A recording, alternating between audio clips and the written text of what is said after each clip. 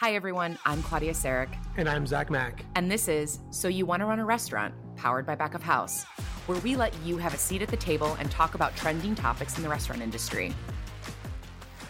Well, we are very excited to have Ping Ho on the show with us today. She has a really interesting background. I know. I mean, from the sounds of this, she's done a lot in her life. She's born and raised in Singapore. She got an MBA from Columbia, but she went to undergrad at Brown, so she's lived all over.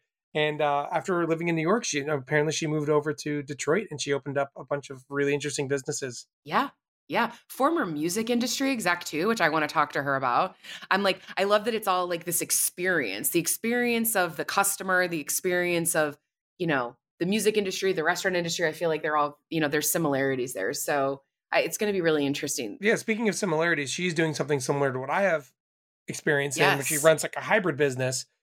So I really want to talk with her about that because I feel like that's a huge sector for the hospitality industry that I think is poised to grow big time in the next few years if we've learned anything over COVID. So very interested to speak with her today. I feel like we're going to have a lot to talk about. Yeah. We're going to talk to her about how she is applying her previous business experience to hospitality, what she's learned about running the hybrid restaurant concept. And she's also doing some really interesting things and blowing up Marrow and doing some building new restaurant space with a butcher shop inside, a bar in there. There goes my water glass all over my things.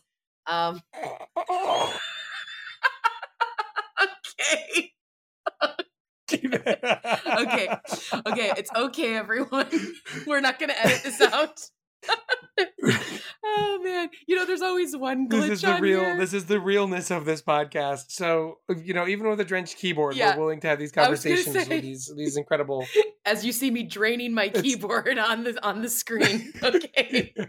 Anyway, okay, let's welcome Ping to the show.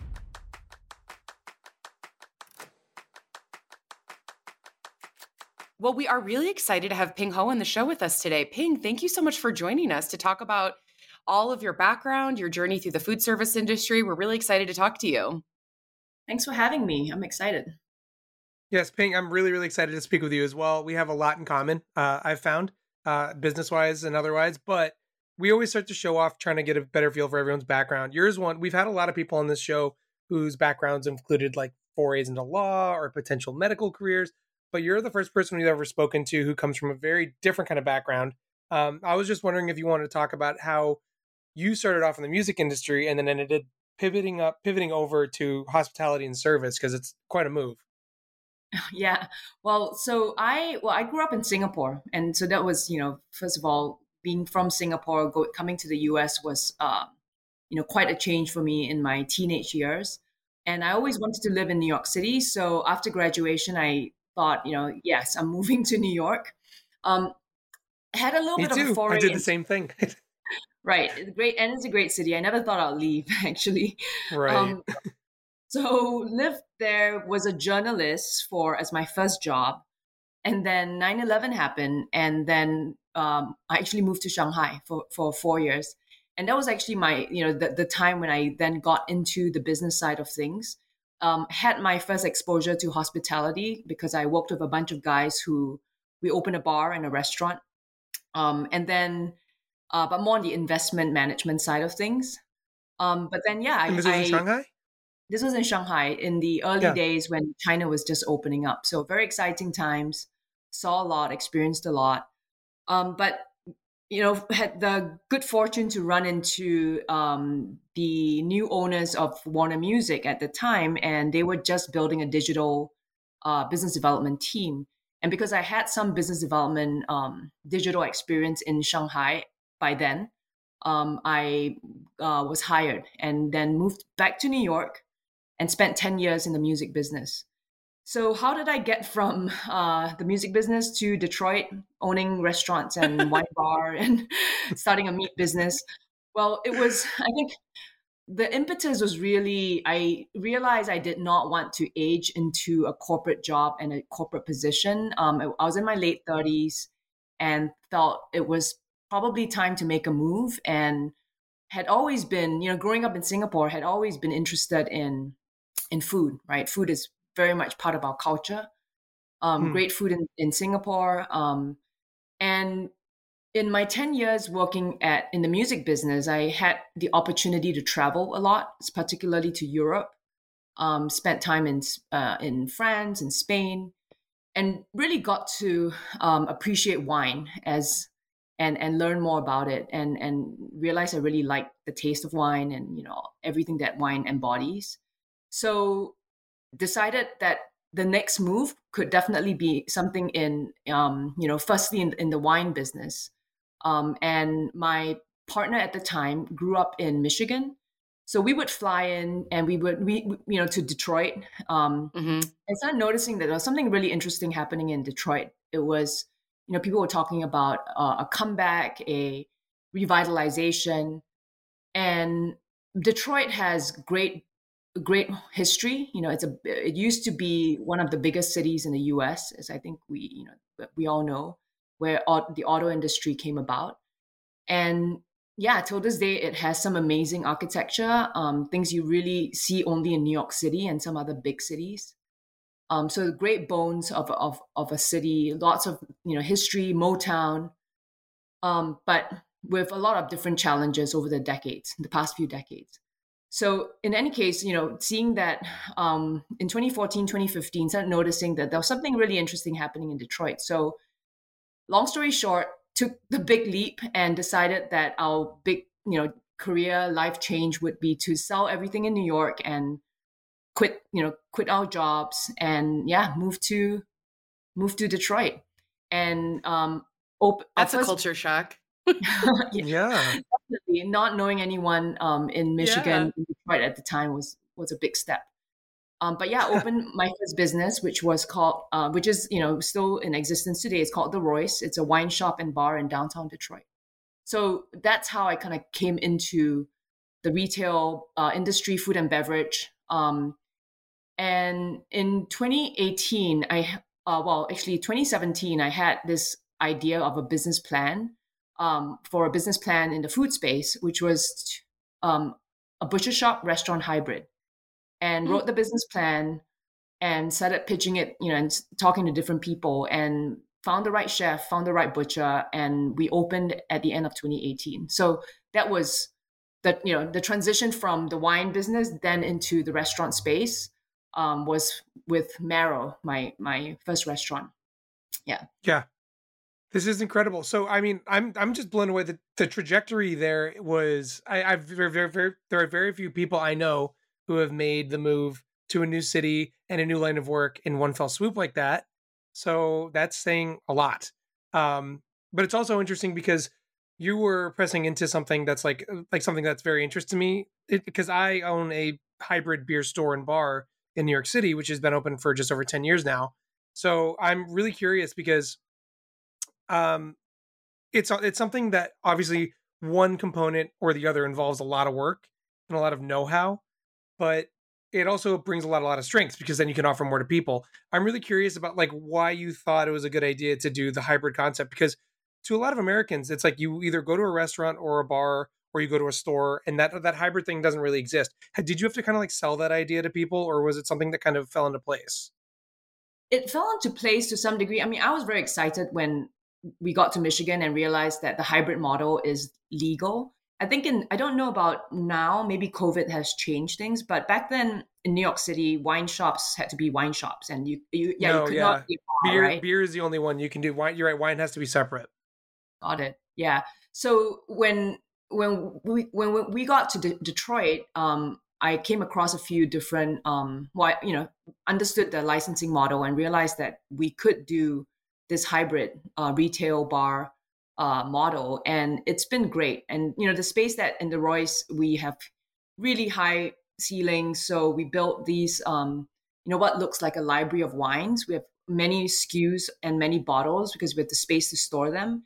And I think the retail bar model works very well for things for items, products like beer and wine, because people want to shop and then they can also sample and sit down. And the margins at retail versus a bar are quite different, right? As you know. Right. And That's the huge. bar, Yes, that's the biggest yeah, the part. bar definitely helps drive the margins in the business. Retail is a very nice like amenity to offer, And we can also offer this model where someone can come in, and if they look at our wine list, they go, okay, but I want to try something else. Then they go to the shelves, they pick up a bottle, and all they have to do is to drink it on premise is to pay a corkage fee of $15. So it's Right. still cheaper than the markup at a restaurant. So we see a lot Right. of our customers trying different wines, or they know they're in the mood for something higher end, for example, that's not on our BTG list. And yeah, Hmm. they choose to choose something off the retail floor.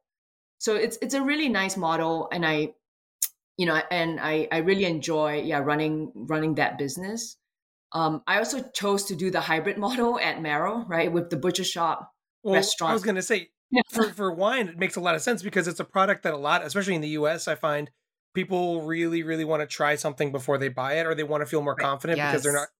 confident on their own knowledge. This is very different in Europe, but like where we are in North America, it's a different experience. For Hmm. food, it's totally different. Having the concept of like a store that you can also stay in and eat at is something that's usually relegated to like maybe sandwich shops or a few things That's like what I that. was So I'm thinking. Yeah, really, delis really or curious. bodega. Yeah, delis, Yeah. bodegas, and maybe the off Yeah. chance that like there's like a special concept restaurant. But I'm really curious, like a breakfast cafe or something like that. But I'm really curious as to how that sort of approach works into the restaurant world. Well, I think we're pretty unique, and in the US, there are a few other spots that may be comparable where they do have a butcher shop. Some of them have shut down in the last few years that we know of, because it's always hard to maintain a small butcher shop. The margins are tight, right, and Yes. especially when we do whole animal butchery. But the way Marrow was designed, and it was by design, is you enter and exit through the butcher shop. So when you walk in, there's a bar, but you front and center, people can see into two big meat cases and a dry aging case with our dry aged beef on the side, right? So it's very much, I mean, I call it meat porn, right? You get people Yeah. who come in and they're just looking at the meat at night while they're waiting for their table or they're having a drink. And but it's beautifully designed, right? Our aesthetic is very clean. It's very well displayed meat. It all looks fresh. So in and yeah, I mean, to us, to me, it's also part of our mission. Know where your food comes from. If you choose to eat meat, Yeah. eat good meat, and also know where it comes from, right? So we're Hmm. of the opposite notion that don't know where the sausage don't we don't know want to know how the sausage is made. We in fact want to show you how the sausage is made, and better still, you can learn how to make Literally don't know how literally, the sausage is made. yep, and take classes on sausage making or butchery classes, right? Which is something we offer at Marrow. But That's yeah, cool. it's so the only thing we don't offer, which was initially part of my plan, but I quickly realized by talking and learning from the chefs, is that the model where imagine you go to the counter, you pick a piece of meat and you have it cooked and delivered to your table. That's very Oh, difficult because of the way, the line is set up, right? So a sirloin cooks very differently from a skirt steak and the time right. required. So my initial plan to offer that as a feature of the butcher shop restaurant hybrid, that was very quickly, squashed by my chef. Like, nope, that's not going to happen. That's a great idea. I mean, I'm Wow. already thinking about that now, but you're right. I can imagine that being tough on the kitchen. That's a lot to ask. A lot to I learn. love what an experience this is though. Like it's not just the retail shop, it's also you're doing cooking classes, you're like Yep. you've really got this like the guest experience at the forefront. And Mhm. I wonder I've got kind of two questions there. I wonder how much your experience in the music business informed some of these decisions because I feel like being in that industry, it's all about the experience, right? Like I think Yep. about even concerts, you go to a concert and then you've got like all the retail there as well for everybody to buy and you've got this you're selling the CDs. I don't know, maybe I'm thinking too much, maybe I'm thinking too far, but did that have any influence over some of these decisions that you made? I think that's a great analogy, and maybe unconsciously, it definitely drove it, right? But it's Yeah. important to create experiences, and that's one of our goals at Marrow. We do explicitly say we're about creating experiences, Mhm. from knowing where your food comes from, being able to meet your butcher, being able to take classes. We participate in events where people can like eat out in the field with farmers. And so Outstanding in the Oh. Field is one annual event that my chef Sarah Welsh has always been the Detroit chef for Mm-hmm. that particular series. So it is all about experiences, and it's important also because I think food has become such an, it's front and center in who we are in our culture. And I think growing up in Asia, growing up in Singapore in particular, I value how much it's part of who I am. And when I think about all the memories of of positive memories, a lot of it revolves around food. Um, Yeah. the trips I took with my grandmother to go shopping when I was a kid, at the wet market, and the food my dad, who's a good chef, would, good cook, home cook, would Yeah. prepare after work, or usually on the weekends. So all those, positive memories revolve around food and the experiences we had, right, with that. Mm-hmm. So I'm wondering if you get more of those. Do you get more of these kinds of concepts in Shanghai, or do you see them more overseas than you do here? in Asia, well, I think In Yeah. the Singapore, Oh, yeah. Singapore, Singapore, yeah. sorry. Sorry, sorry. Well, the I mentioned wet markets, right? It's a big part of my childhood memory where my grandmother Yeah. would basically go to these, semi-outdoor markets where there are different vendors, right? The meat seller, the fish seller, the vegetable seller. She knew who she would shop with. Like, even though there are multiple, say, fishmongers or meat sellers, she had her favorites. They knew what she liked. She knew that what they had was fresh, right? So that kind of more intimate relationship with who provides your food is Mm-hmm. definitely, I think, more. It happens more in Asia, or at least when I was growing up, right? Where people would, my grandmother would shop or would cook the meal of the day based on what was fresh at the market. I think Right. here in industrialized cities and societies, we shop at grocery stores. I mean, now it's even worse, right? We can just click through, get Instacart or Amazon or Whole Foods to deliver right to our doorstep. So that Yeah. Right. relationship with actually meeting, talking to your, to who sells you your food, it's largely Mm-hmm. lost. And that really has been one of the drivers for me to start our butcher shop at Marrow, right? I really wanted um, people to say, okay, I'm just going to go talk to the Marrow butchers and see what's fresh, get their recommendations, and maybe get a recipe from them. So, Mm-hmm. we do that I always ask today. recipes. I always do that. Yeah. Or like your preferred way of cooking it, right? Like what's Yeah, it's like, Yeah. what should how, I do with this? What do I do with this? And it's my favorite thing when I go to the butcher. I don't know yeah. what I'm doing. Yeah. Well, I'm curious. You're absolutely right. There is a huge difference, and I feel like culturally, this country and many other industrialized countries have moved away from that kind of relationship. The supermarket destroyed the intimate relationship with the source of food, but also to just like the quality. I feel like even in major markets, like even in New York, people would be hard pressed if I told someone to go out right now and find like a high quality cut of meat. They wouldn't know where to go. Even in Manhattan, they would be like, they would have to think about it like and it's changing, but when we first opened up, I mean when I first moved to the city, I should say, there was not a ton of things like that, but it's interesting to see. I think the process of reacquainting people with this kind of interaction kind of involves being like, you can come here and eat, hang out, you can take this to go. I feel like kind of like bundling it helps there. I mean, there's a lot of strengths. Kind of what I'm getting back to here is that like the strength of the hybrid model is one that's still kind of like exposing what it's capable of. I mean, especially with COVID. I don't know about you, but during COVID, we were able to pivot really easily into just providing people with stuff they could take home and work Yep. with.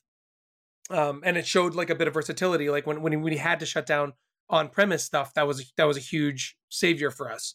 But I was also wondering, because as someone who's operated one of these businesses for a decade, do you feel like, what have you learned as the drawbacks, or what are the difficult parts about running hybrid operations? Because I found that, like, I remember I would go to try to commiserate with some of my colleagues and they'd be like, oh yeah, inventory on your scale is really different. It's really hard to maintain a retail side and like keep those numbers in mind while also focusing on like a bar program and kind of marrying the two at a marketing level. Is there anything that you've learned over the last few years that has been like a real sticking point or something that's really, really difficult? Yeah. Well, so on the wine side, for sure that our cost of goods are much higher, right? Just running a retail shop as well. So, um, average cost of goods for a bar program can be easily under 30%, right? And maybe even Right. in the 20s, and with great markups.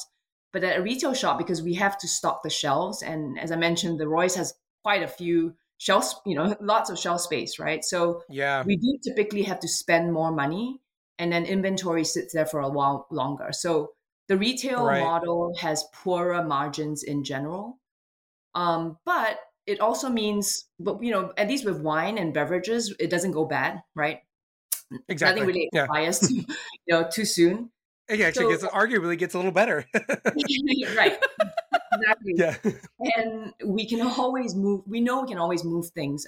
And with the retail model at the Royce, we also have a subscription service. So we have a monthly wine club that really helps drive engagement. So our wine club members get 5% off every time they come in as members. On pickup day, they get 10% off, right? So 10% off, including like if they sit down and order a charcuterie board and glasses of wine at the bar. Hmm. So it really drives loyalty and drives engagement. And, Claudia, going to back to your comparison of the music business, I learned about the subscription model in the music business, right? Because Mm-hmm. it was the early days of Spotify, early days of subscription business models, and those are the most valuable because that's how you get someone to really come back, patronize, subscribe, consume Right. whatever you're offering to them. And it's a brilliant model if you can really pull it off, right, and sustain it and grow it. So both at Royce and Merrill, we have a subscription. We have subscription offerings.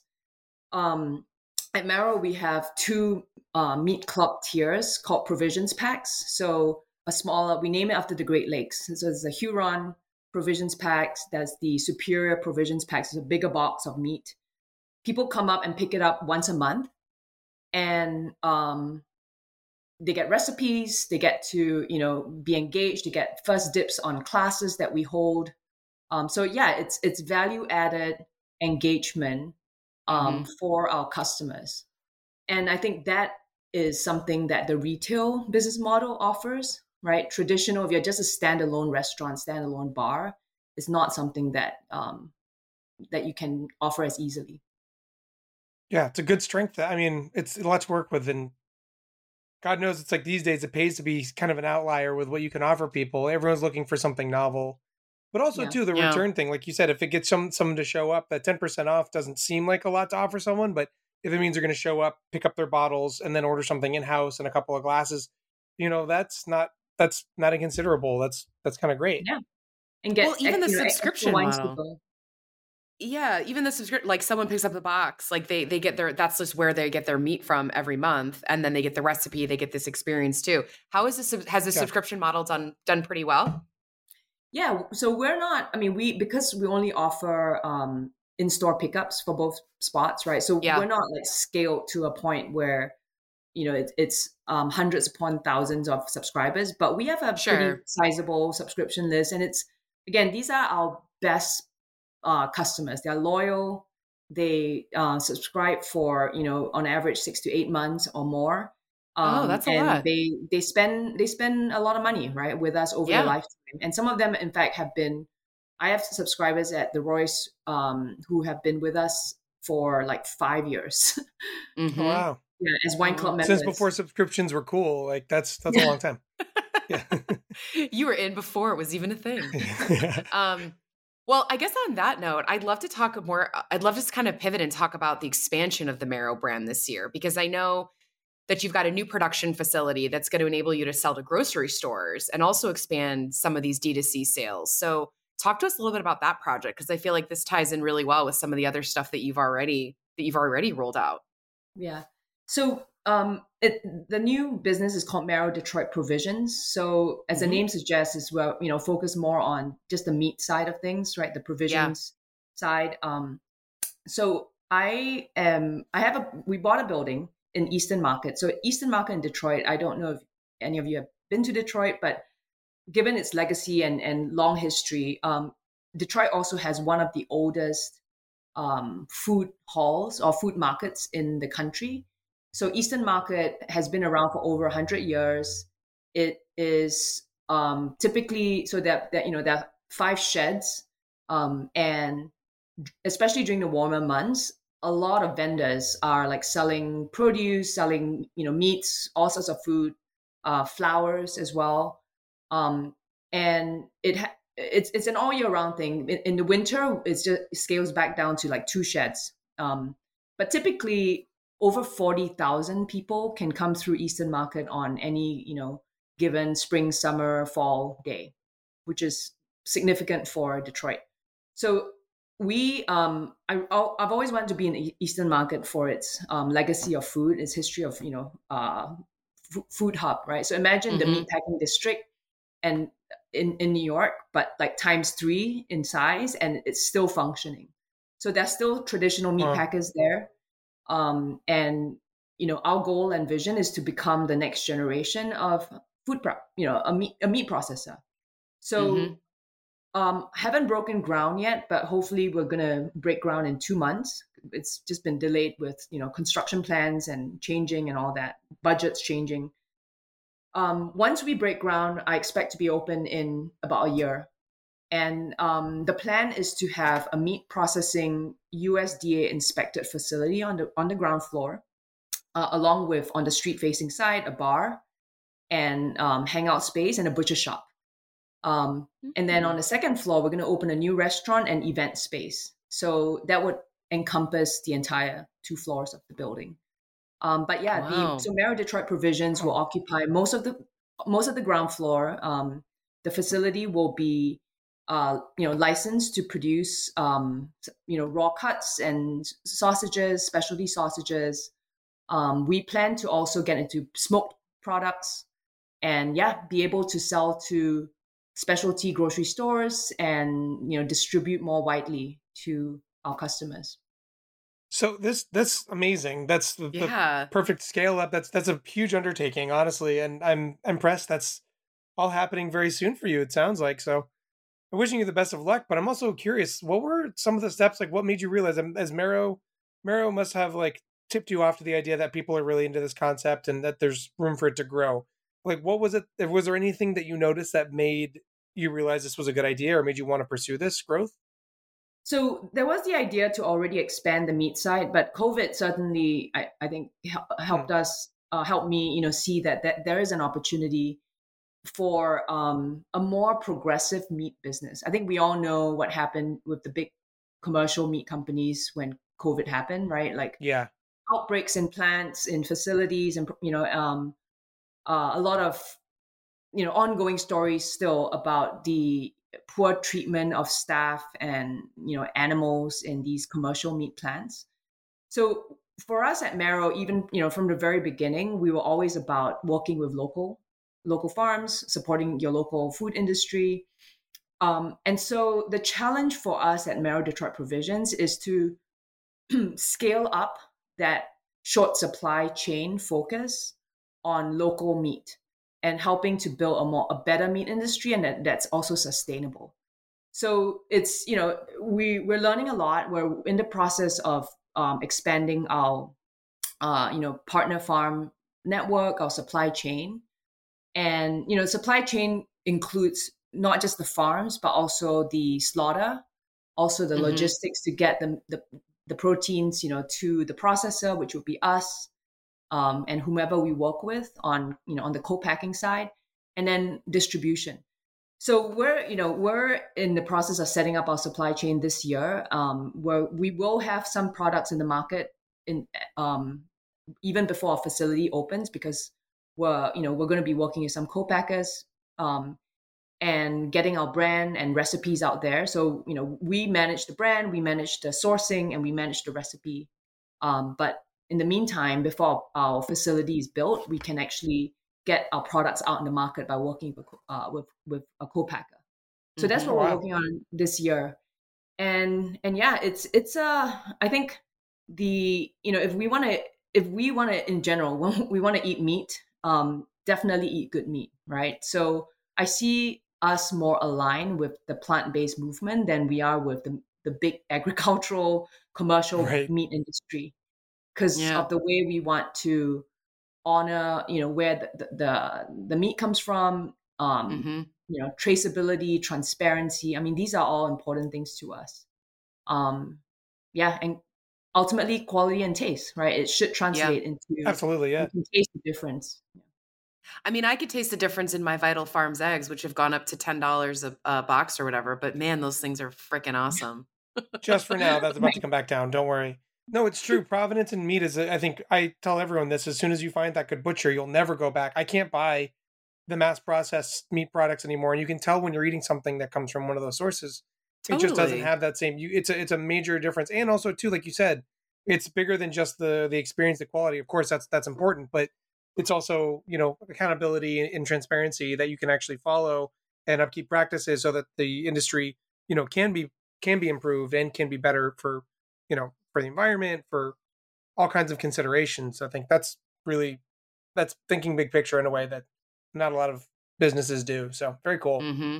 Um, so I guess on that note too, I'm just really curious what, like it sounds like you've taken on a lot and you've probably learned a lot over the years, but we always like to ask people if you were going to tell a different restaurant operator that they have a product and they were kind of curious, like you're doing to bring it to the larger masses and expand more like a CPG or DTC kind of experience. Did you have any advice for someone who was looking to jump into something like that, or any kind of warnings or kind of tipping off things that they should consider before they do it?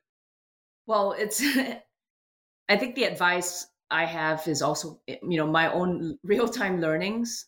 Yeah. In starting in any business, yeah, the financing piece of it is key, right? And Oh yeah. but it gets easier. So my goal is obviously to build Marrow as a brand, and there's so many pieces to that, right? So it starts really with the product quality, and yeah, once you have that down, then thinking through getting into a broader distribution, production, CPG. I think it's identifying very quickly where your value proposition lies, right? So if your value proposition lies in quality, taste, things that you're delivering on a very unique basis, definitely hone in early on that and then build out. And that becomes, I think that then drives a lot of your sourcing to your marketing message and all that, right? So it's taken, quite a few months or more for us to drill down into these things, and we are continuing to do so. So yeah, I would say it's a large endeavor, and but knowing who you are and your value proposition is a very important start. Yeah. Um, Definitely. Yeah. and yeah, marketing. I'm right now, trying to figure out how to get about doing it, because I think in the restaurant space, in small bar shop, retail shops, I mean, we rely on a lot of organic and like bootstrapped marketing. Like, my chef still does the Instagram posts, right? Up till quite Right. recently, I was still doing the Instagram posts at the Roy's. So it's it's a it's an important part of trying to grow any kind of a brand, right? Especially in the CPG space, which is so competitive. Um, so marketing Definitely. for sure, and getting the strategies in place and understanding digital marketing is and Yeah. what That's, yeah, and how to go about doing it. And a lot of it is algorithm based, search engine yeah. Right. optimization is very technical. And it's not something that most of us in this space focus on in Yeah. our day to day. Right. That's an ever evolving beast. It's a tough one. Yeah. But I do feel Yeah. like we're seeing more of this. We're seeing a lot of these. I mean, especially in Chicago. Maybe that's because I don't know. That's Here Market works right out of our space in at Relish Works where I sit, and I find that that's what they do. They help restaurateurs bring CPG products, bring some of their favorite products into CPG to market. But I find that there's a lot of interest around this right now, and we've talked about this a little bit on other episodes in the show as well, of other folks that they really started thinking about this more, I think, during the pandemic, with like all the meal kits that they were selling and all of the to-go boxes. And adding to that experience, and like, how do we bottle and package this? And then, oh, actually, like, we can do something even bigger with that. If we can package this for a to-go box, then how can we actually, move it into grocery, or move it in, like you said, in the digital marketing space, or sell it online in an online store. So I think we're going to see, it seems like we're seeing more of it. And so I like that you're doing it and you're tackling it. Sorry, I have no question for that, but just my thoughts. Sorry, just my own commentary, me interviewing myself now. Well, I'm curious. I mean, if we can start wrapping things up here, but I'm just really curious because you're clearly thinking ahead. Do you have anything that you're most excited for about the future of the industry, service otherwise, or specifically where you inhabit, but also just restaurants and hospitality in general? Yeah, I think, sometimes I kick myself, right? I'm like, why am I leaning into the meat space when a lot of, seemingly more progressive companies are leaning away from it, when there are like talks about the environment, all that. I see it as a good challenge because I think the meat industry is not going to go away for the foreseeable future in our generation at the very least, right? And so to me, it's a big challenge, but an exciting challenge to be able to really tackle the issues with the meat business and provide a better alternative. So a next generation, be it like women run, Singaporean Chinese lady run, showing up to some of these meetings. I'm like the antithesis of someone who owns a meat business, right? So to me, that's a big challenge and something that I'm excited to tackle, but there'll be a lot of learnings along the way. In terms of the restaurant space, I think we're getting out of COVID. We're seeing definitely also a recovery, but business models and thinking, a lot of thinking around, wages, around work-life balance, I think have changed in positive ways. So I think my team is a young, dynamic, smart team, and we're going to be continue to focus on taking these learnings and then growing them and developing them, right? So I see the industry, I'm pretty positive and optimistic for the restaurant business in general. There were a lot of calls for like the death of the business, and traditional models, but in positive ways, right? I think we're looking at an industry where accolades and awards maybe don't matter as much as sustainability and survivability, right? And positive models where the 4-day work week is actually better in the long run than having a restaurant that's open 7 days or 6 days a week, right? So I think that there are new models that are now, I think, more progressive and ultimately sustainable, and that's what I'm focused on as well.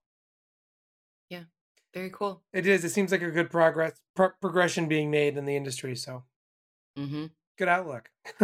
Well, thank you so much, Ping. Before you go, we have something that we do on this show called the tasting menu, where I ask you 3 questions and first thing that comes to mind. So, first question, favorite musician to listen to during a meal?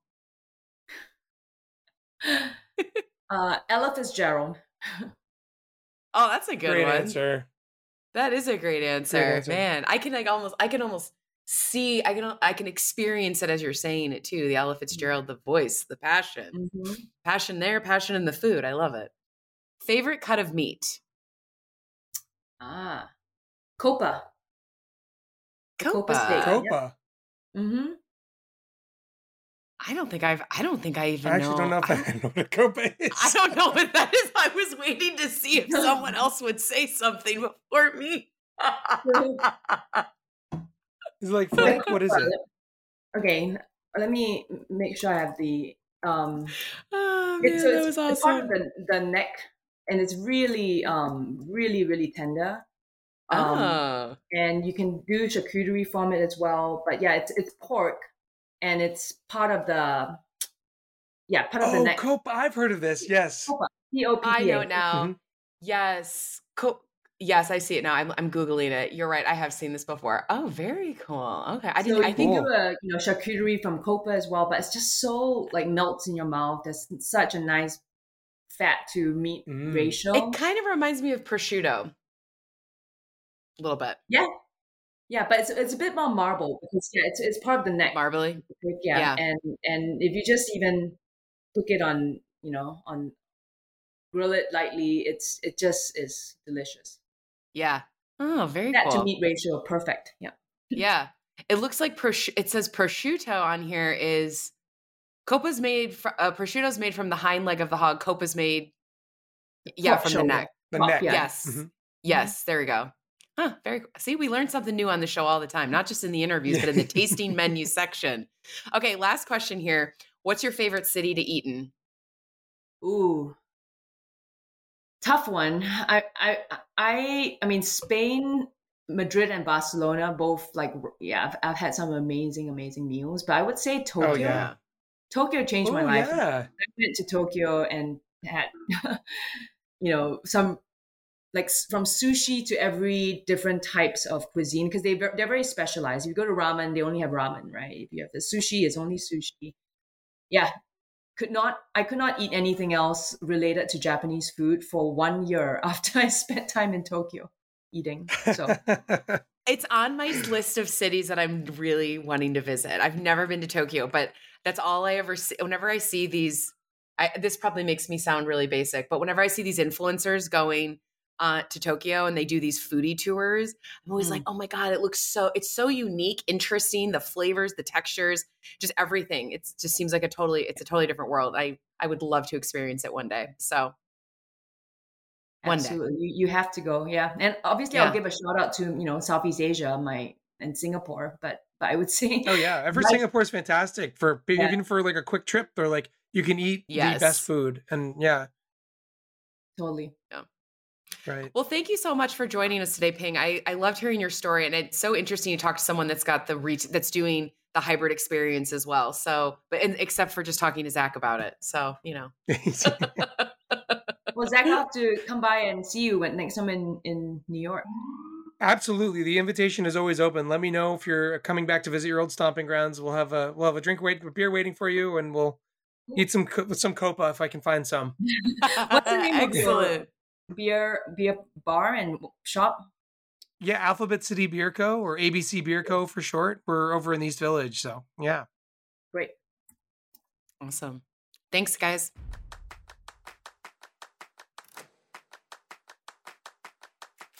Want to hear more? Then you need to head to backofhouse.io, where you can find the latest on restaurant technology, industry news, a ton of free how-to guides, and interviews with industry experts. And while you're there, definitely remember to sign up for our free newsletter, Back of House News. Our team of reporters cuts through the noise and gives you the headlines that you really need to see each and every week. This is honestly one of the best weekly newsletters I've ever read, and I wouldn't say that if it weren't true. Follow us on Twitter at BOH_news and at We Are Back of House on all other platforms.